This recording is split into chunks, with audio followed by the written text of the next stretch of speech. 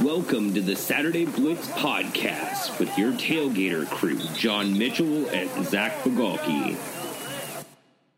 Welcome back to the Saturday Blitz podcast, everybody. I'm Zach Bagalki with you this week once again, here with John Mitchell.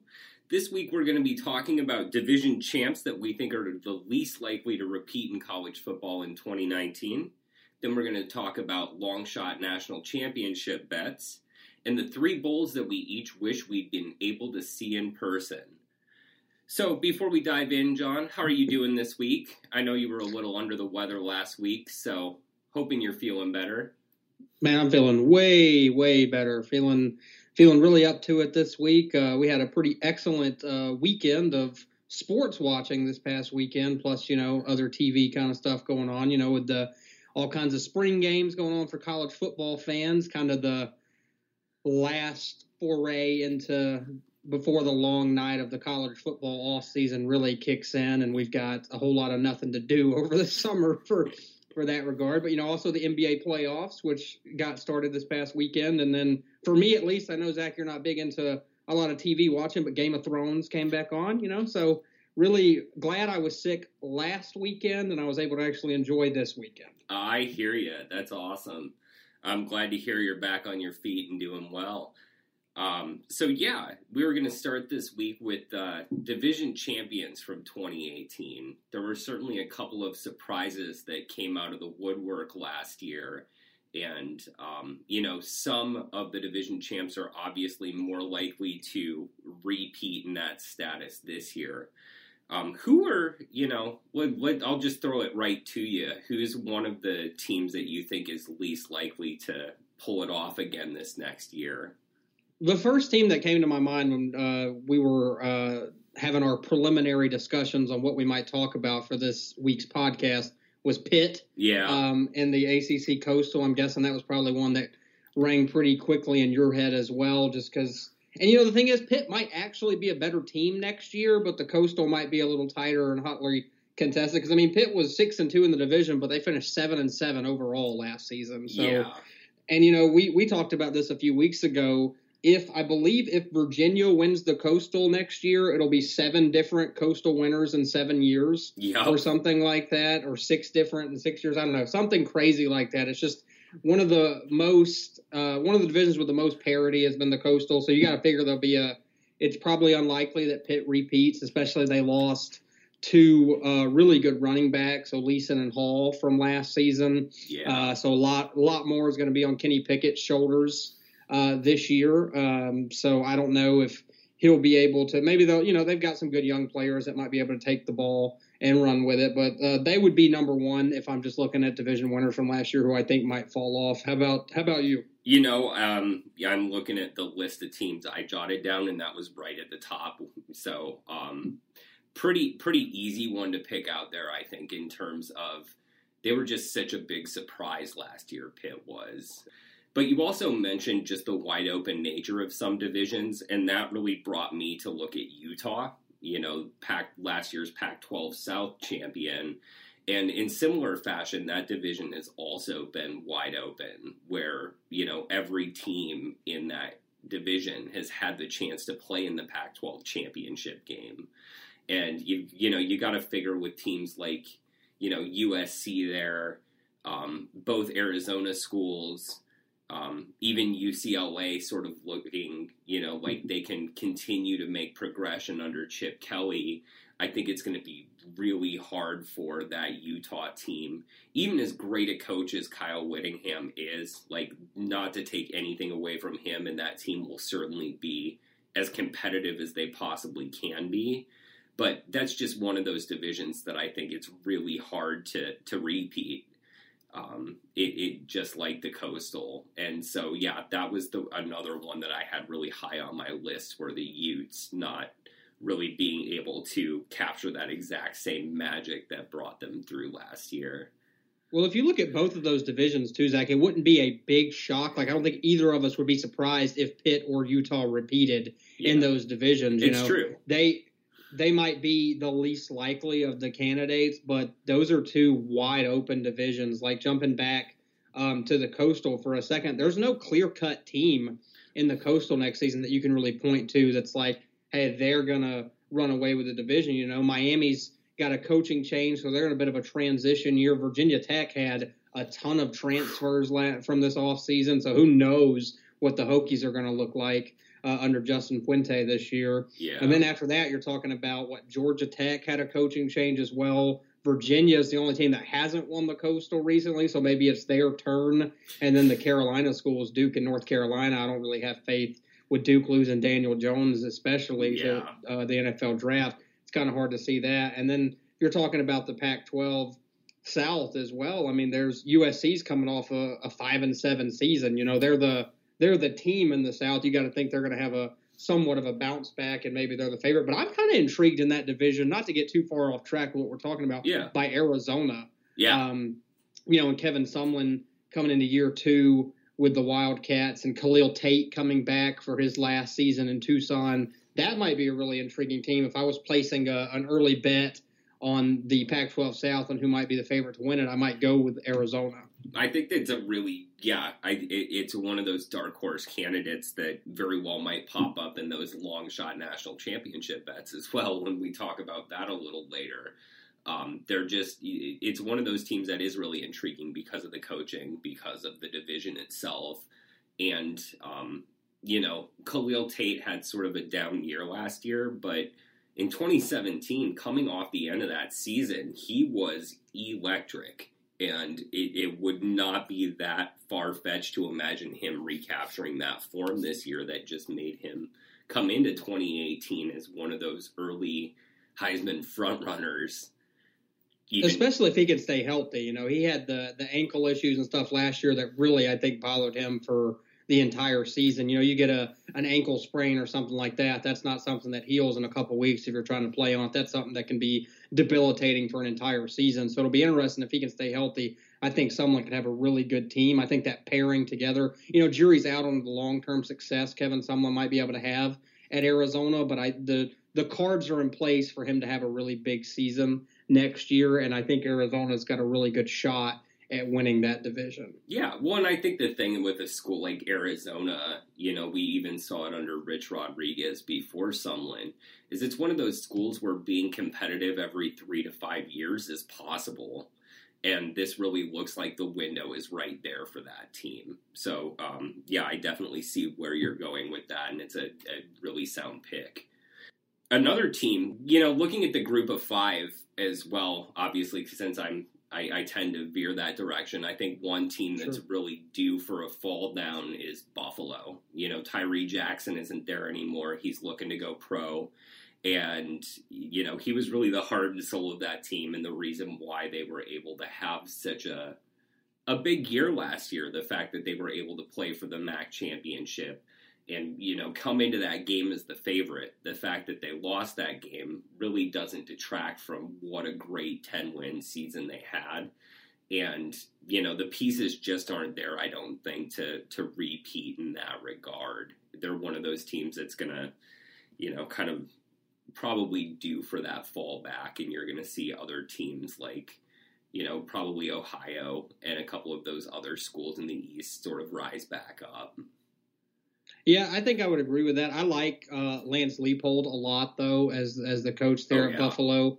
I think that was a really smart and kind of outside the box hire they made, getting him from, you know, the Division II ranks a couple years ago. But yeah, you don't just Division III ranks, actually. Yeah. I'm sorry. You don't replace a guy like Tyree Jackson. You're looking at a guy who's probably going to be picked in the 3rd or 4th round in the NFL, all the physical tools in the world, just an outstanding player. And not to mention just him, they lost Anthony Johnson as well, a wide receiver who was a prolific receiver for that team. So losing him as well is a pretty big loss because that was their big playmaker on offense. So that's a really good point on them. And you got to think, along with Ohio, by the way, Miami coming off a 6-2 year in the division in the MAC East last year, could, you know, really push for the division title. It was a really tight division too, because Buffalo won it by 1 game. Both Miami and Ohio both finished 6-2 in the MAC. So that was a pretty competitive 3-way race. And, you know, with Buffalo losing Jackson and Johnson, I think that's they're probably due for a little bit of a slip up, even though I think the long-term prognosis for that program is still really good. Oh, yeah. I could still see them winning 8 or 9 games by the end of the year. And, I think that nexus of power will veer back to those Ohio schools at least this year. And it's just, the way things lined up with rosters and everything else. Right.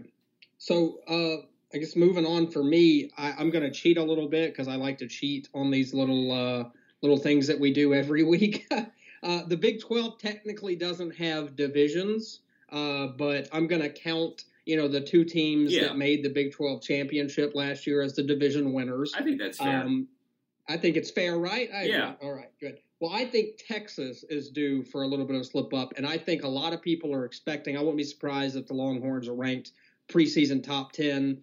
Just because if anyone's ever going to be overvalued, it's Texas, because they've got the name recognition. Sorry to all the Longhorn fans that might be listening to the podcast, but that's just my opinion. I think they overachieved relative to what they had last season. Yeah.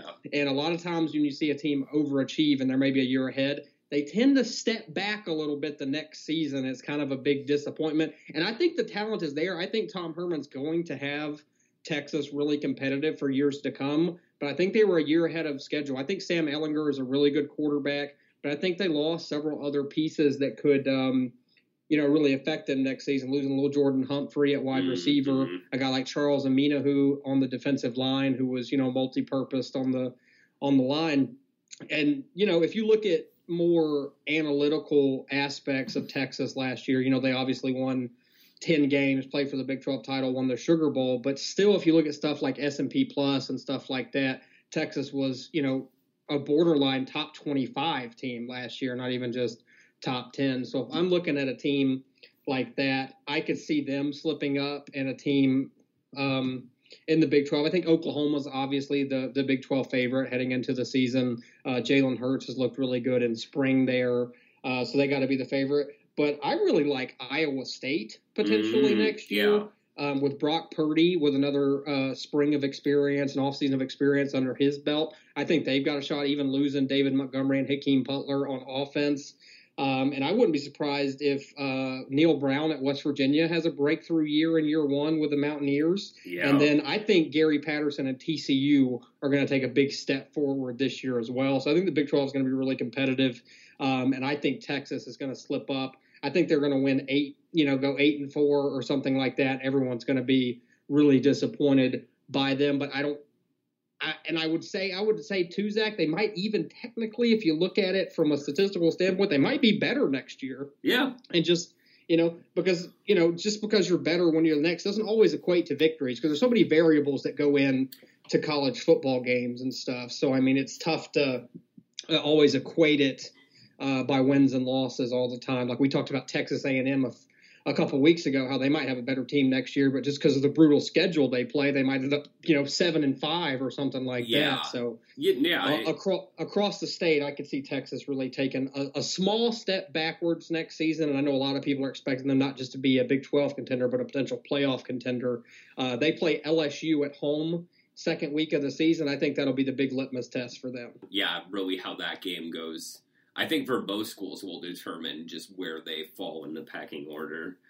Absolutely. I think that's another really great choice. And just to stay in the Power 5 for a little bit, another race I think is going to be really interesting is the Big Ten West.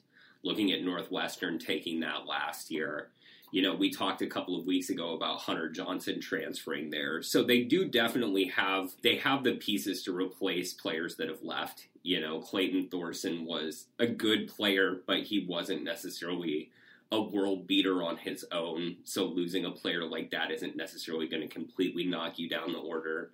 But, as much as we've joked about Nebraska being overrated coming into this season, they're still going to have a better team. I could see that, that game between those two schools really being, sort of an elimination game in that conference race. Wisconsin's obviously going to step it up. Iowa's always, in the hunt. Purdue's obviously on the rise. And so Northwestern is one of those teams where, like we talked about both with Utah and with Pitt, it wouldn't be surprising to see them win it again. But I think they're also one of those teams where if we're looking at Power 5 conferences, it's going to be really hard for them to repeat just because of the nature of the way their divisions have gone in the past. Yeah, no, I think if you're looking at, we're obviously still several months away from the college football season. I want to make sure that caveat is kind of explained, that things could change. Zach and I might decide a month from now that, hey, we're actually going to pick Texas to win the national championship. I won't actually do that, but I'm just saying things can change drastically in an off season. Oh, yeah. And when we do a deeper dive, I believe next week we're going to do a deeper dive into a spring recap and stuff, might kind of change some perspectives. But I think the Big Ten West might be one of the more interesting division races to watch next year, because like you just listed, I mean, you got Northwestern with potentially an upgrade at quarterback. Clayton Thorson might not be your typical prototypical kind of pro style quarterback or anything like that, but he was really good for what Pat Fitzgerald wanted to do. Yeah. And he really managed the game well. But Hunter Johnson's a legit blue chip quarterback, former 5-star recruit. He could really elevate Northwestern to the next level. Wisconsin was a big disappointment last year, but you kind of saw in the bowl game, maybe they had figured some stuff out over the bowl practice. They've got arguably, one of the top 2 or 3 running backs in the country. Obviously, they lost a lot on the offensive line, but Wisconsin's got a 320-pound factory of offensive linemen. There's always someone to step up. Yeah, they'll have 3 more guys get drafted next year from this offensive line. So, and then Purdue, obviously, they're paying Jeff Brom upwards of $5 million a year, so results better start coming in there as well. And they've got, an electric playmaker in Rondale Moore, so they'll be a fun team to watch. Nebraska, obviously, with Scott Frost, you got to think they're going to take some strides in year 2. Iowa's Iowa. God only knows what they're going to be next year. They could go 11-1. They could go 6-6. Who really knows what they're going to do? Yeah. And then, Minnesota, I think, could take another step. PJ Fleck got the boat rowing, as he likes to say, right, up there. So, they got a shot. And Illinois, honestly, maybe they're a year away, but Lovie Smith's starting to make some really inroads on the recruiting trail here recently, so they're starting to even be more competitive. So that should be a really fun divisional race. There's not a team in that division, I think, that's going to be a threat to win a national championship or anything like that. But there's legitimately 7 teams week in and week out who will beat up on each other. It wouldn't surprise me if the division champion from that division ends up, 5-4, 6-3 in the conference. Yeah, I could totally see it being, just a division that cannibalizes itself and really knocks, everybody keeps knocking each other down, and it's really a last team standing sort of thing. So, that's why I said on one hand, it would be a surprise to see Northwestern do it again. And on the other hand, Pat Fitzgerald always has his teams playing. It wouldn't be that big a surprise. No, I agree.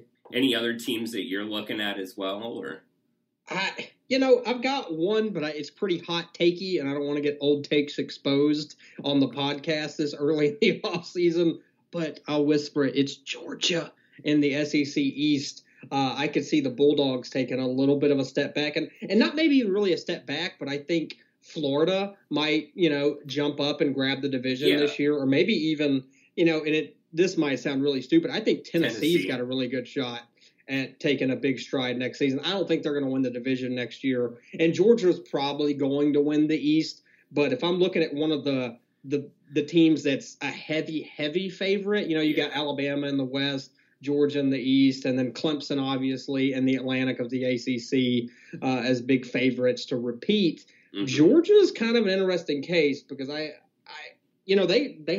were hit pretty hard by the transfer portal this offseason. They had a lot of underclassmen go pro. They obviously have a ton of talent. Kirby Smart's done a great job recruiting. But the East is really getting there again. For a while, the East has been until Georgia really got going and Florida got Dan Mullen, was kind of the whipping boy of the SEC. It was like, which East school is going to win the division and go get just slaughtered in the SEC championship game this year? Exactly. Was kind of how it was going for several years. So, No. That's one that's probably a little too far out there. It's too early for me to make that pick, but don't be surprised if someone else comes up and grabs the East this year. Well, I think looking at that one, I think really, in some cases we can look at this as teams taking a step back. And I think really and you definitely mentioned it, this is more a case of the rest of the teams in the SEC East taking that step forward. And so, it is definitely a possibility of seeing Florida step up, especially in year 2 under Mullen. Once he gets that ball rolling in Gainesville, it really does create that second seat of power in the division. And yeah, Tennessee is one of those teams where they could at least play spoiler a couple of times and really just throw a wrench into everything. Yeah, they've got so much talent coming back. Tennessee does. There's not many teams in the country that have as much returning production this year as Tennessee. So, and they were kind of a spoiler some last year too, because they upset Auburn last year, which was a big surprise, and played competitively against a lot of really quality teams. So I think the gap is really closing in the East on Kirby Smart's team, and Georgia still could be one of the better teams in the country next year. It wouldn't surprise me if Georgia ended up winning the SEC and going to the playoff next year, but it also wouldn't surprise me if they ended up finishing second or third in the East. Yeah, exactly. And in that same vein, just looking at the other Power 5, division champs from last year quickly, Ohio State is one of those teams where Michigan is definitely getting a lot of buzz this offseason. And, just with everything going on, we talked about coaching changes earlier. Well, that's not a small one to think about. And, quarterback changes there, obviously. You've got some new parts and pieces that are going to make that an interesting run to repeat, especially because of what else is there in the division. And then also Washington, I think we're both of the mindset that that's going to be another tight division this year. Oregon is definitely, if not, the top team in that division preseason, they're at least a 1B. Right. Just with Herbert coming back with the talent they have there in Eugene, especially with the young running backs, a really experienced offensive line, a defense. And a loaded recruiting class, too. Yeah, exactly. And so really the pieces are there for more sustained success again. So if it doesn't happen this year, it'll definitely be a 2020 burst, I think, even with Herbert gone. But also Stanford, they lost Bryce Love, but you have KJ Costello coming back. You've got, they're all, and even with Love leaving, like he was injured last year, they definitely had to deal with life after Love. And that defense is always, a party in the backfield kind of team. And they're always going to be a very competitive outfit as long as David Shaw is there pulling the levers. So, yeah, I could also see those two kind of dropping off, but I really didn't, kind of like you said with Georgia, it's one of those things where I didn't necessarily want to put them on a top 3, like least likely to do it, because they're obviously talented enough to repeat again. But it also wouldn't surprise me in the least to see them just tumble off. No, and that division last year was one of the most competitive in college football. You had 4 teams in that division last year win 9 games. Yeah. And there's so much talent coming back. Like you mentioned, Washington, Stanford, Oregon, but then Washington State's still right there. Obviously, they lost Gardner Minshew, but they got another transfer quarterback coming in from Eastern Washington who, could be really good as well. That division, I think it really comes down with Washington to whether Jacob Eason is the real deal for them or not. If he can be an upgrade over Jake Browning, then I think Washington's going to be tough to beat in that division, honestly, with everything else they've got coming back. But like you said, Oregon's got a ton of talent, great recruiting class coming in. 2 potentially, with Oregon and Stanford, you got 2 potentially first-round quarterbacks in the 2020 draft with Herbert and Costello. So, I mean, that's a really intriguing division to watch. Maybe not. I think that's probably the most intriguing divisional race, in my opinion. We talked about the Big Ten earlier, but that was more, who's going to jump up and grab it. This one's like, and who's going to survive the end of the year to win this division.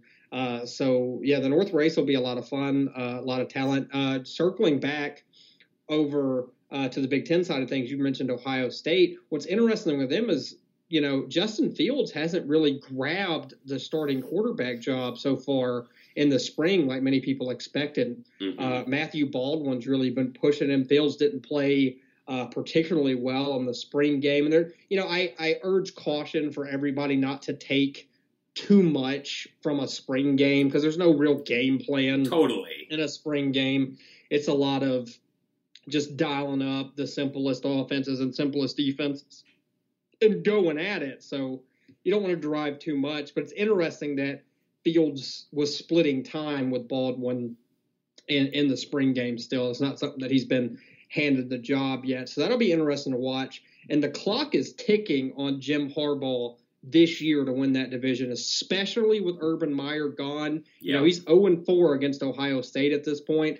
They didn't bring him to Michigan to go 0-4, 0-5 against Ohio State. He was specifically brought in to get them over the hump in the game against the Buckeyes. So this could be a deal where if he keeps losing Ohio State, he can win every other game, and he's going to end up getting fired from there because you can't lose to Ohio State every year. It's the Ray Perkins effect, the old Alabama coach who took over at Alabama and couldn't beat, or Ray Perkins, Bill Curry, I think I'm actually thinking Bill Curry couldn't beat Auburn, had just won an SEC title but lost his third straight game to Auburn and was let go at Alabama despite winning like an SEC title. And it's that level of importance for Michigan. You can win 10, 11 games every year, but if you're losing to Ohio State every year, that's not going to cut it. With Meyer gone, this is the year. If it's ever going to happen, you got to figure it's this year for Michigan. So clock's ticking on Harbaugh. He's got to get it done this year. Yeah, and I think that's really the reason to watch Ohio State is because they do have that target on their back from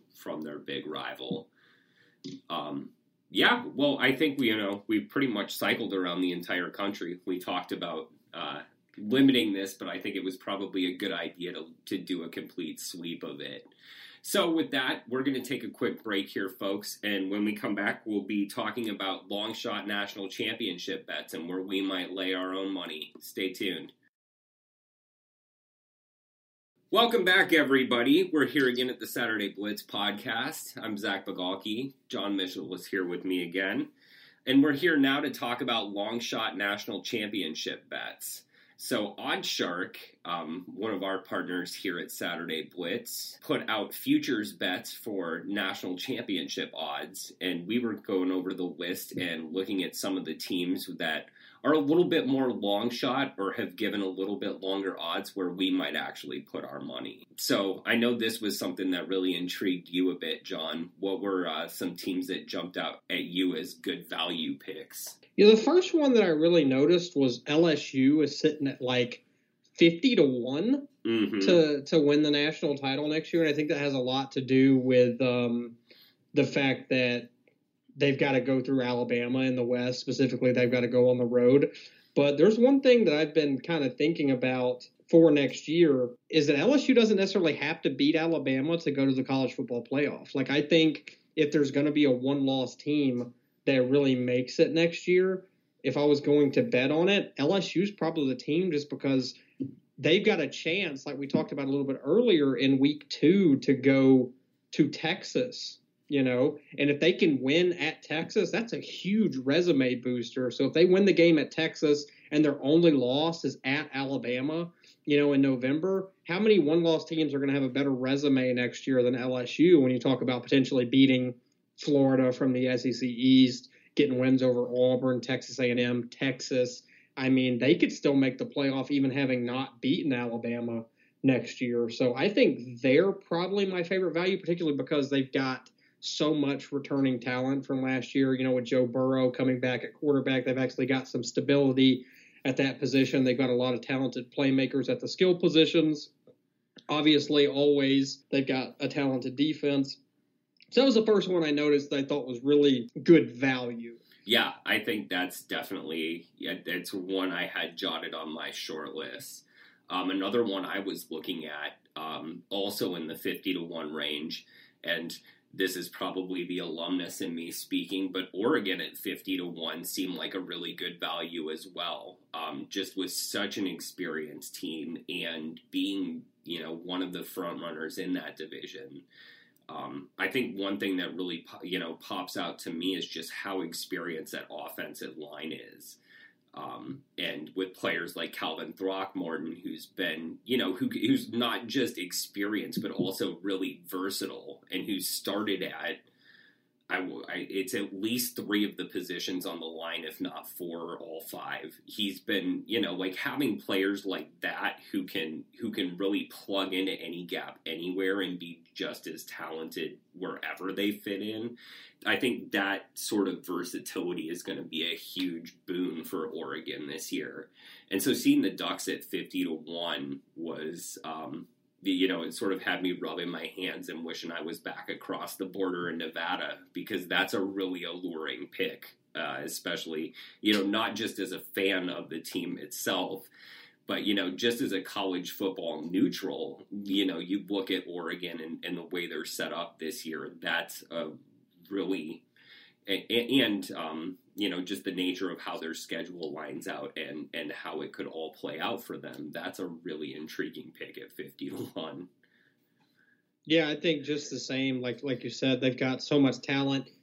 Calvin Throckmorton, like you said, on the offensive line, Penei Sewell on the offensive line as well. Like, they've got a lot of talent blocking for obviously a lot of good running backs, and then Justin Herbert back, one of the more talented quarterbacks in the country. Oregon could really make some noise next season, in my opinion, too. So, yeah, them and at 51, them and LSU are both, I think, probably the best values on the board from what I saw.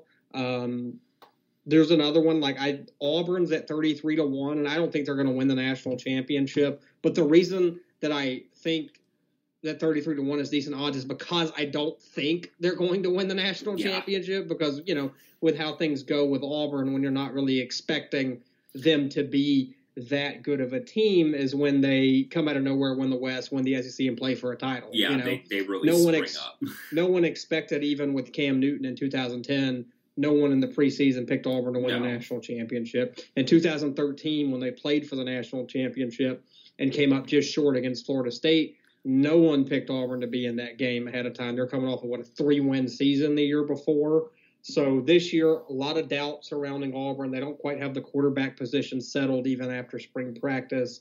But when Gus Malzahn's back is against the wall, I ain't betting against him, because that's just he's the type of coach who, when there's no expectations, he's really at his best.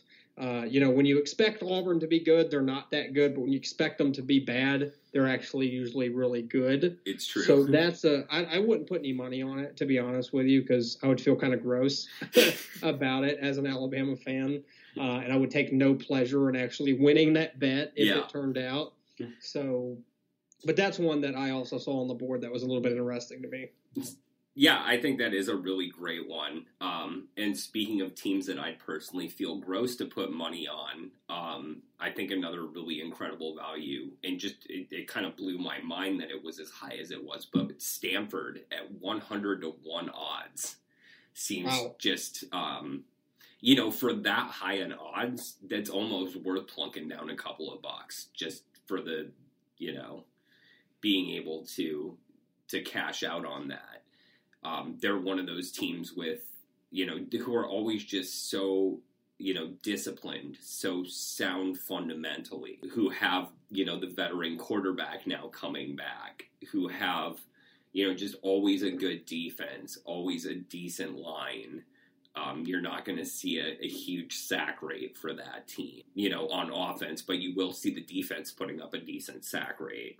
So, I think they're one where, just because it's so high, when you see a team like that in triple digits with the odds, it's really tempting to lay down a little money, because that's, like we said in the last segment, just with how wide open that division is, it's going to be really interesting to see how that plays out, because Stanford could very easily just sweep in and take the entire division. Yeah, and that's kind of the murderer's row of divisions. So if they're able to get through it, even if they got a loss, I think they would be coming out of that division, if they can win the Pac-12, I think it would be kind of tough to leave them out of the playoff, obviously depending on whatever happens the rest of the way. You know, there could be 5 other undefeated teams of course. And then they get left out. But as a one-loss team or even, you know, potentially undefeated, Stanford would be tough to leave out. Well, if Stanford was undefeated, I think they'd be a really tough team to leave out. When you get to one loss out of the Pac-12, just the way perception has been the past couple of years, it's going to be an uphill battle just because you have a selection committee and, you know, a dozen people sitting in a room making that decision who can really play on each other's preconceived notions of what a conference is and is not. And, you know, also looking at the division just further, you know, you mentioned Auburn at 33-1. Washington is also 33-1. Washington State is 125-1.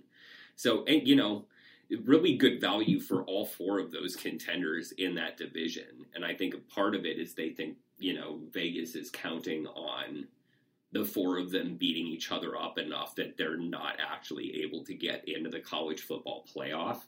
But if one of them does, you know, like you put $5 on each of those teams, you're still going to come out ahead no matter which one does if they actually do make that run. And there's not, you know, when you're looking at it, there's not a ton of teams that really stick out as playoff teams for next year. Obviously, you got Alabama and Clemson. Yeah. But past that, you know, you're thinking there's got to be 2 other teams that make it. So, I mean, we could have a 2007-esque season next year where everybody kind of ends the year with 1 or 2 losses, and then it's just chaos. And then, you know, jury's out on who actually gets in at that point. And that's the doomsday scenario I'm guessing the playoff committee hopes they can avoid you know, keep away from the outcry. And I'd personally love to see them have to deal with it. Like, that is really, until they're forced to deal with something that difficult decision-wise, because let's face it, the past couple years, for whatever controversy comes up or doesn't come up, it's really been fairly easy for them to justify the decisions they do come down to. And yes, you can certainly have alternate takes on it. I've certainly offered some of those alternate takes here on the website and elsewhere throughout cyberspace, and to, you know, people who want to be annoyed in real life as well. But, you know, when you come down to it, they really haven't had a tough decision to make yet.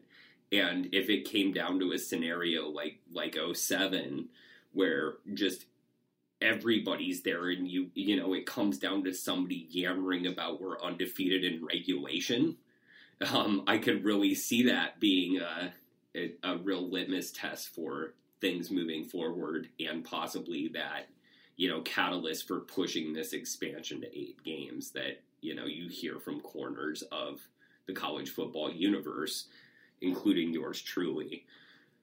Right.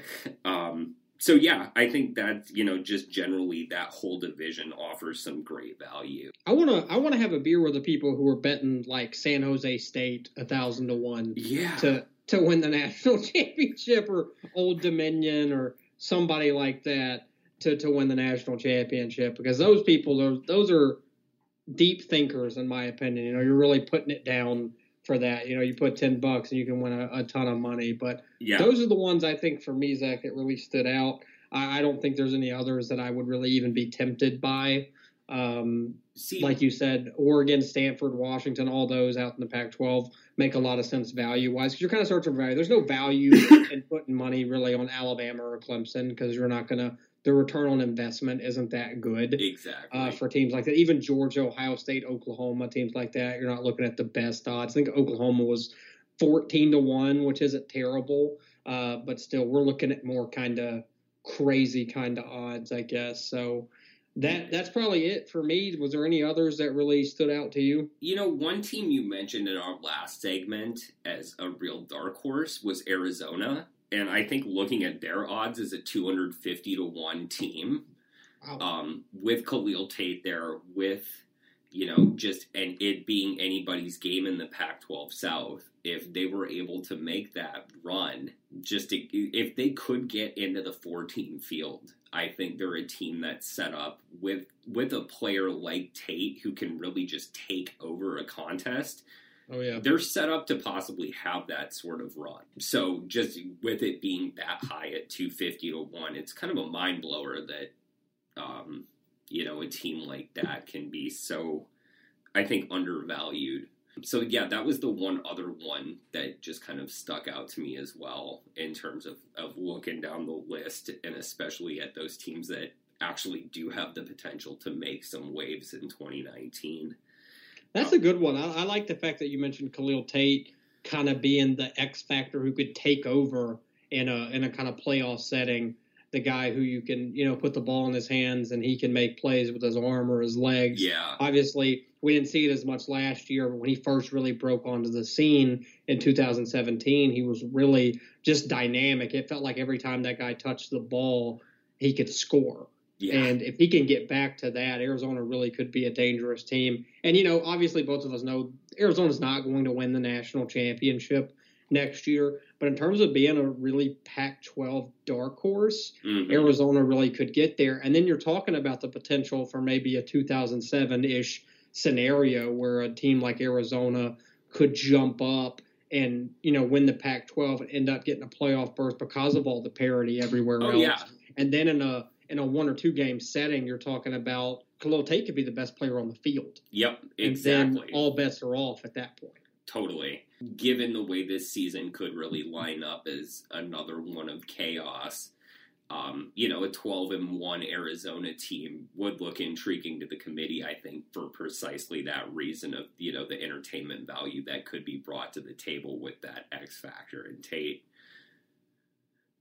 Yeah, no, I agree completely. I think it would take kind of a crazy scenario, but if you're talking 250-1, I mean, those kind of odds are kind of tough to pass on because you're not losing that much because you don't have to put that much down to potentially win a lot of money. Yeah, $5 wins you $1,250 if they come through. So, boom, podcast math, get you some. So yeah, I think that's a much more intriguing option than, like you were saying, a team like Liberty at 2,500-1. Obviously, you could really bank big if you pull off a $10 bet on that and walk away with $25,000. But do you really? If Liberty wins the national championship, I'm not watching college football anymore. Exactly. There's nothing right. There's nothing right in the world if that school gets to win a national championship. Exactly. That's the first Group of 5 program to win a national championship or whatever. Get out of my face. There's no way. Especially if a team like UCF hasn't had the chance to play in recent years. Who, incidentally, I might mention, are also 50-1 odds to win it this year, which I thought was actually kind of surprising they were given that much credit. On par with like LSU, that's actually really, that's really impressive. Yeah. And again, that would come down to the committee not stiffing them for a third straight year, which, I think the odds are better of a 2-loss LSU team getting into the field than that. So almost certainly. So on that note, we're going to take one final break, everybody. And when we come back, we're going to get a little personal and talk about the 3 bowl games we really wish we'd been able to see in person. Stay tuned. Welcome back, everybody. We got one more topic this week. And one thing Zach and I have talked about kind of in recent weeks was some historic college football bowl games that we wish we could have been in attendance for. Last week, we talked about some of college football's grandest venues that we wish we could see a game in, kind of bucket list stadiums that we'd like to see a game in. So this time we decided to talk about some bowl games that have come and gone that we wish maybe we would have been able to see. Maybe some games that we actually did see on TV. We wish we were there in person, and then a game or two maybe that we weren't even alive for potentially. I don't know what Zach's list is like. We haven't discussed this beforehand or anything. So Zach, you want to go ahead and lead us off with one of yours? Yeah, certainly. And I'll start it off with one of those games where I was not even born yet, and my parents probably were not even really cognizant of college football at that point in their lives. But it's the 1968 Sugar Bowl. And I'm coming at this one because Wyoming came into that game as the only undefeated team in major college football at the time. They were ranked 6th in the country. They were a 10-0 WAC champion back when the Western Athletic Conference was still in its first decade of existence. Rest in peace to it, but this was way back when it was still a new thing on the horizon. But yeah, we talk about Cinderella stories and BCS busters, and it's one of those things I, love to follow. And imagine getting to see my Wyoming Cowboys play in the Sugar Bowl. So they went into this game and took on LSU. And they were the Tigers were an unranked team. But, anytime you get the chance to play an SEC team, really basically in their backyard, it's definitely something to savor. And, this Wyoming team came into the game, as I said, the only 10-win team in the country. But they still came in as a touchdown underdog, and they ended up losing that game 20-13. So while I would have, left New Orleans disappointed, one, it would have been a trip to New Orleans. So, and sure. I imagine in the late 1960s that would have been quite a trip to go to New Orleans. So, looking at the time period as well. But yeah, just like what a treat it would be to see one of those classic Lloyd Eaton teams go into such an iconic bowl game and just get their chance. It's something where a couple of weeks ago I was talking about I think it was our first episode, the biggest disappointments. And, when I was first following Wyoming, they wouldn't even get into bowl games when they won 10 games. And so just like getting to see them play in one of those, 4 pinnacle bowl games would just be amazing. Absolutely amazing. Like I just look back at that game and think even in loss, even in defeat, it would be well worth the price of admission if I could take that time machine back. Well, you got to think in that game too, there was a ton of people who probably thought, Wyoming is in the Sugar Bowl. Like I know LSU is unranked, but this is going to be a walkover. They don't deserve to be here. And I know they lost, but to lose by 7, they obviously acquitted themselves pretty nicely in that Sugar Bowl. And what is an absolute road game? You're playing in New Orleans against LSU. That's a road game for anybody. It's especially a road game for a program like Wyoming coming into Louisiana like that. So being able to acquit themselves the way they did in that game, you got to feel like they probably won over some people. Oh, yeah. In being competitive. Well, and, the big surprise was they were up 13-0 at halftime. It was really LSU putting on a second half adjustment and really being able to turn things around in the third and fourth quarters because that Wyoming team was damn good. It was really good, and they showed it. They showed it for a national audience there. Absolutely. So if we're sticking with the before we were born narrative, I guess, the one that really sticks out to me being an Alabama fan was the 1979 Sugar Bowl. So sticking with the Sugar Bowl. Yeah. 1979 Sugar Bowl, Alabama, Penn State, number 1 versus number 2, national championship on the line. Affectionately known, at least in these parts, as the goal line stand, where Alabama stopped Penn State inside the 1-yard line 4 times in a row to preserve a 14-7 win, and Bear Bryant's last national championship winning team at Alabama, Barry Krause coming up and making the stop on 4th down. I think it was Marty Lyons or Barry Krause who told Penn State, the Penn State quarterback or whoever, as they were coming to the line of scrimmage on 4th down, they said, "You better pass." Yeah. And instead, they ran the ball right up the middle, and Alabama stuffed them for the 4th straight time. And really how kind of one of the more iconic moments in Alabama football history happening in the Sugar Bowl, where there's been so much stuff that's happened in that venue specifically. Getting to see that, the goal line stand. I mean, my dad's always had a print of the goal line stand of Barry Krause making the iconic stop, stoning the running back as he tried to go over the top. He's had that print hanging up my entire life. So that's one that I think would be really, specifically because it's one of the moments my dad always talked about when I was a kid. I think being in attendance there, seeing that would have been just incredible. Oh, I completely agree. Even as somebody who's, hasn't followed either of those teams, just such a historic game, historic venue, historic game, historic end game to that storyline as well. So yeah, hard one to disagree with. I think you made a great choice there. Sticking with the 1 versus 2 narrative, the second game on my list was the 1963 Rose Bowl. Now, this is a game I've talked about a little bit before in terms of the Wisconsin Badgers and being a fan of that team. This was the very first time that number one met number two in a bowl game. This was, a 10-0 US, Pac-10 or Pac-8 at the time, USC champion. And actually, I don't even think it was the Pac-8 at the time, because this is when you had the split in the Pacific Coast Conference. So it was still the American Association of Western Universities officially. What a name. Yeah, exactly. The AAWU. Like, even the acronym doesn't flow out. No. So, yeah, probably a good idea they went back to being the Pacific Conference for sure.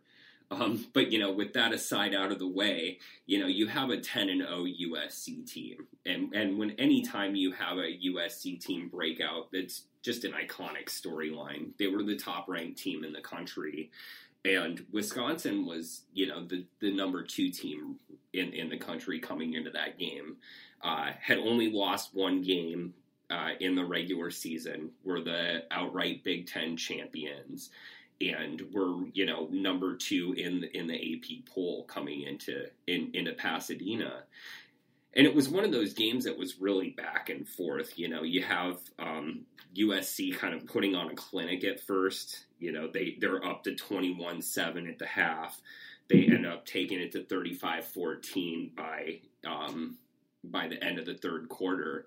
And Wisconsin pours on 23 points in the fourth quarter and really puts on a furious comeback bid that ultimately falls short.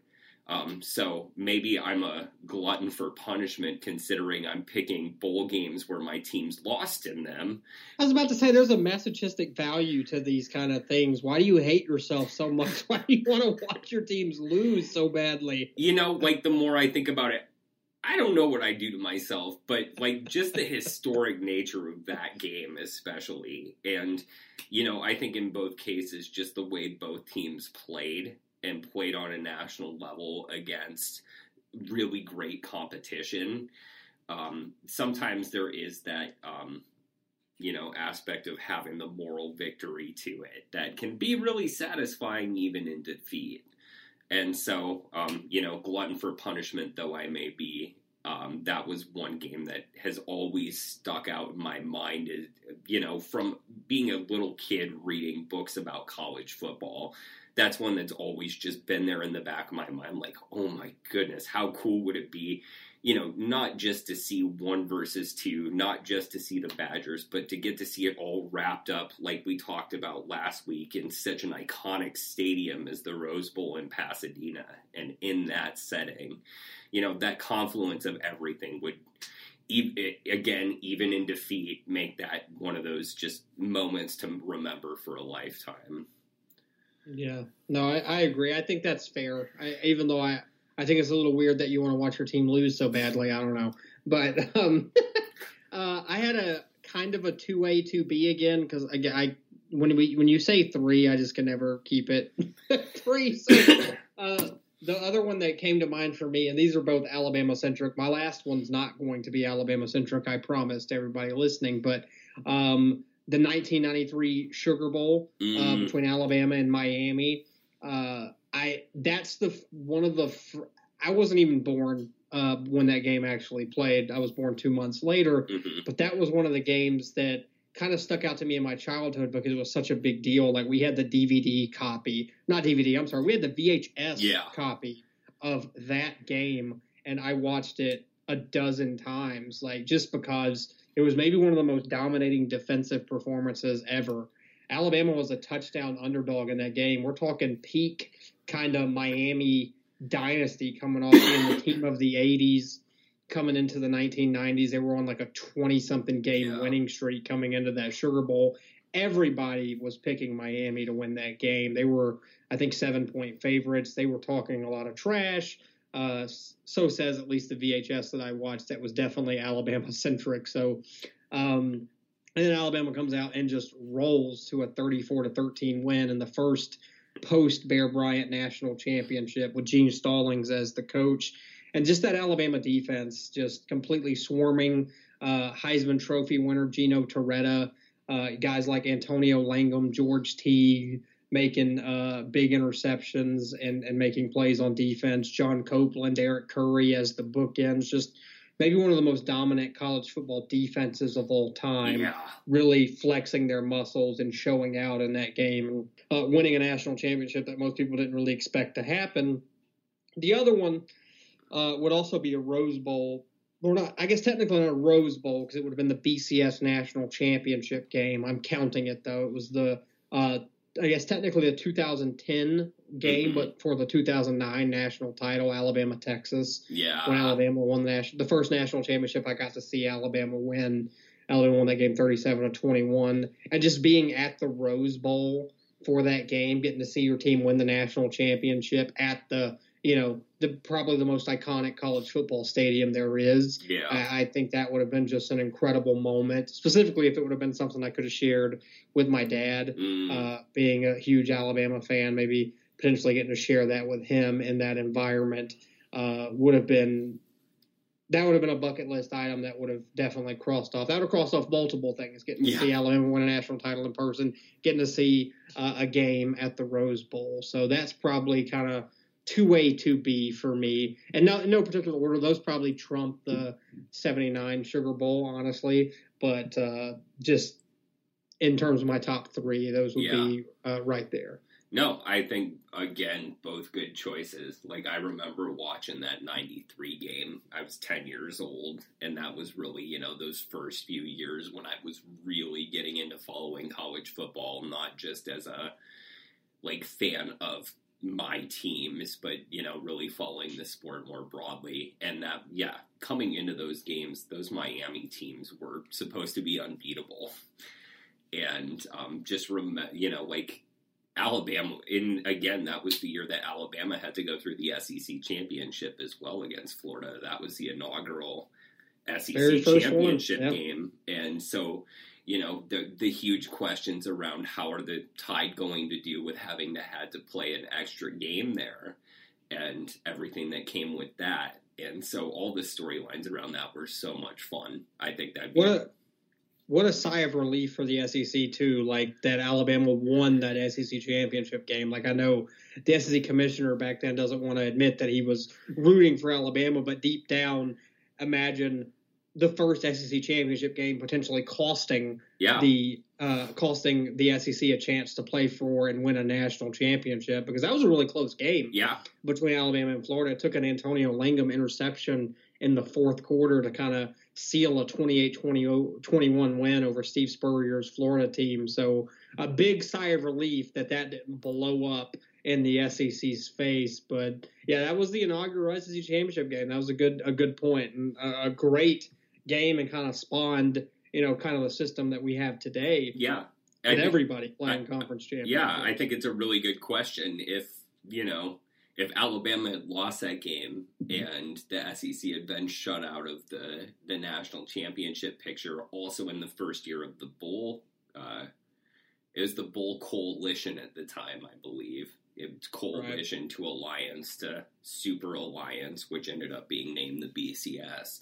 So that first Bowl Coalition year, and how that was all going to play out, just all the question marks there. Such a fun period for college football.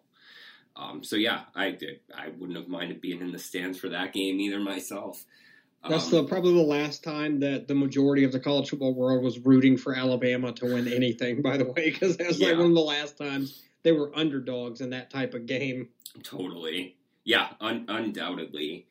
For my last one, I'm actually going to talk about a victory that one of my teams had. Excellent. Speaking about misery, we'll go toward one that ultimately the season ended in misery, but this game was absolutely amazing. And I'm talking about the college football playoff semifinal at the Rose Bowl against Florida State. I knew it. I knew that was where you were going with that. It was one of those games where Florida State came in on their hot streak, on their winning streak, but we're still there were question marks about why they were even in that game. And Oregon really showed why there were question marks about them in that game. you know, watching the Ducks come out and just completely demolish Florida State, making Jameis Winston look incredibly ordinary in that contest. You know, the vivid picture that always just stands in my mind is, you know, the strip fumble and watching that get run back.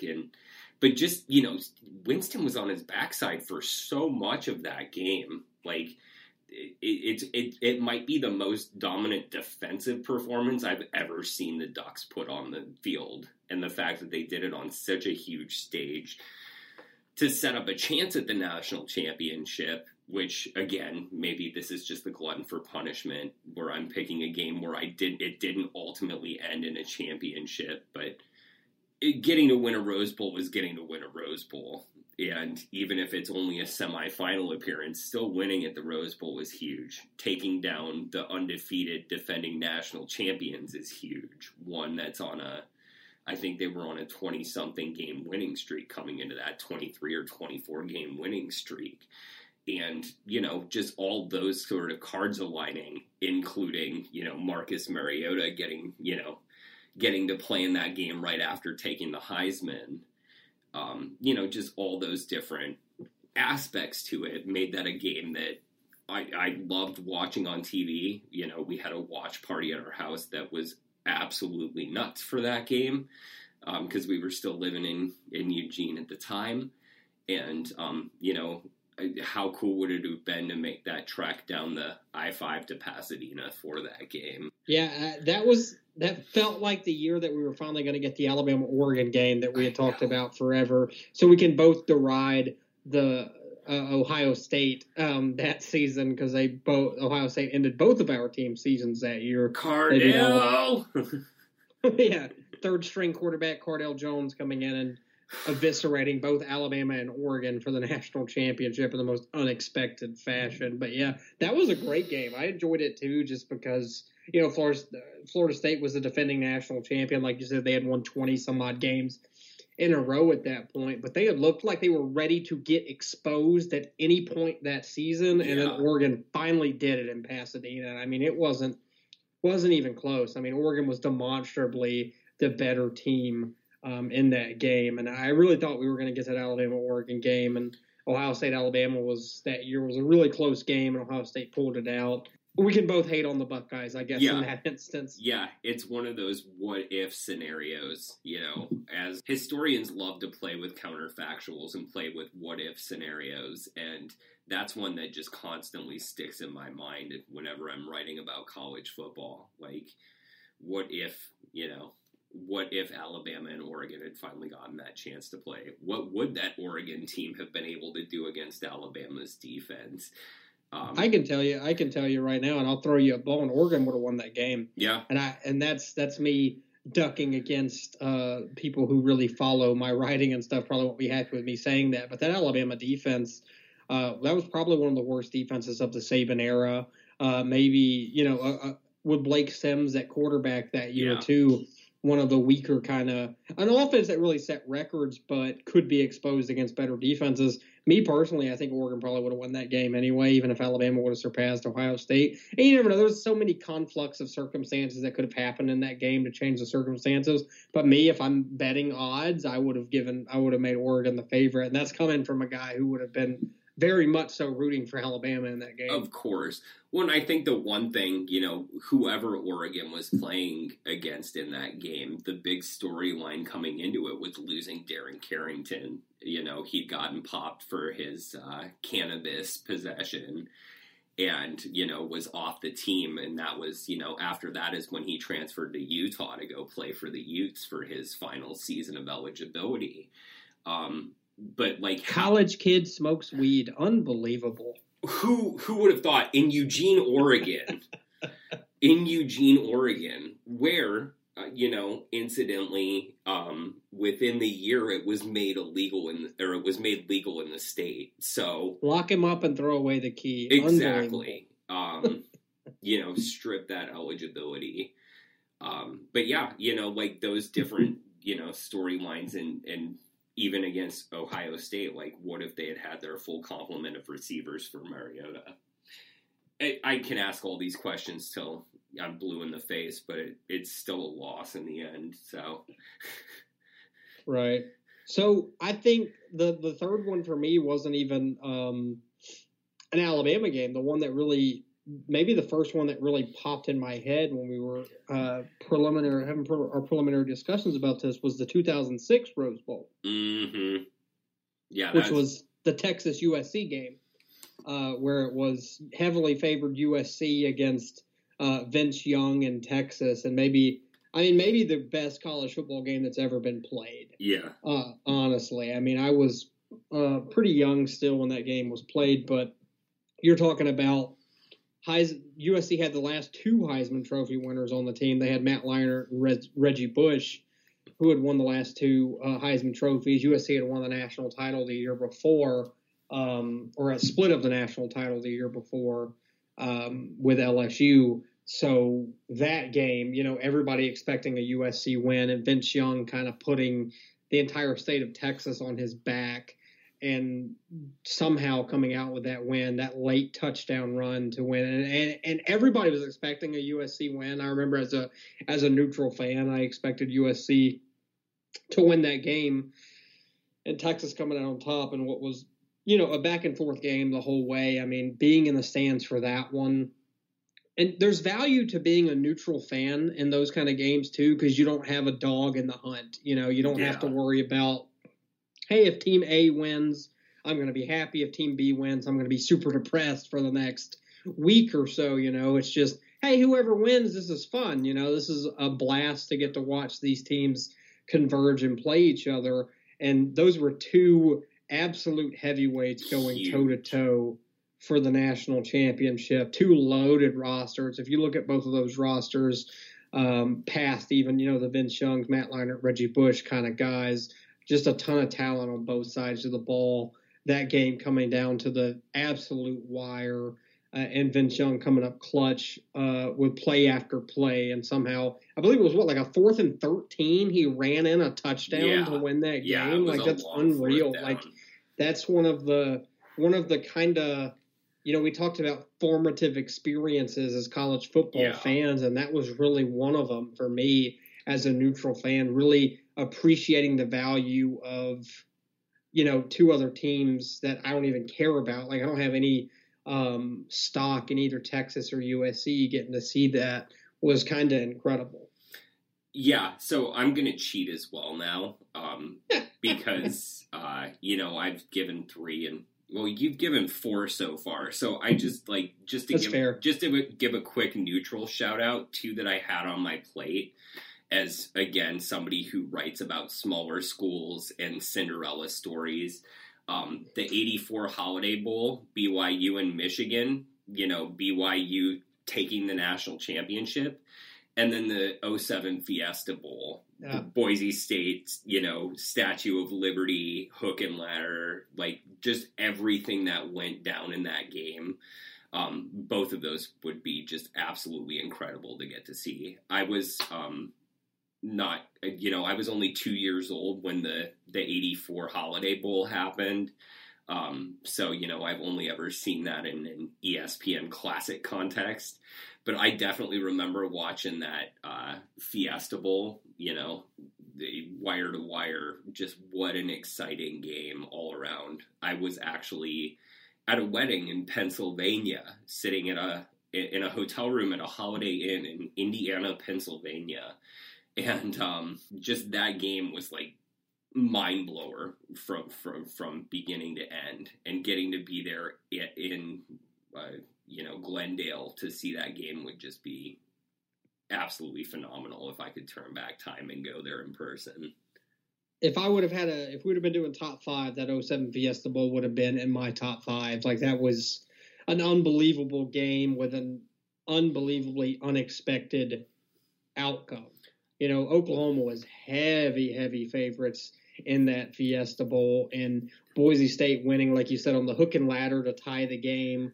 And, you end up going into overtime because of that. And then the Statue of Liberty play with Ian Johnson running in for the win. I mean, that 2 of the most incredible plays, and that's one of the most incredible bowl games that I've ever seen. Yeah.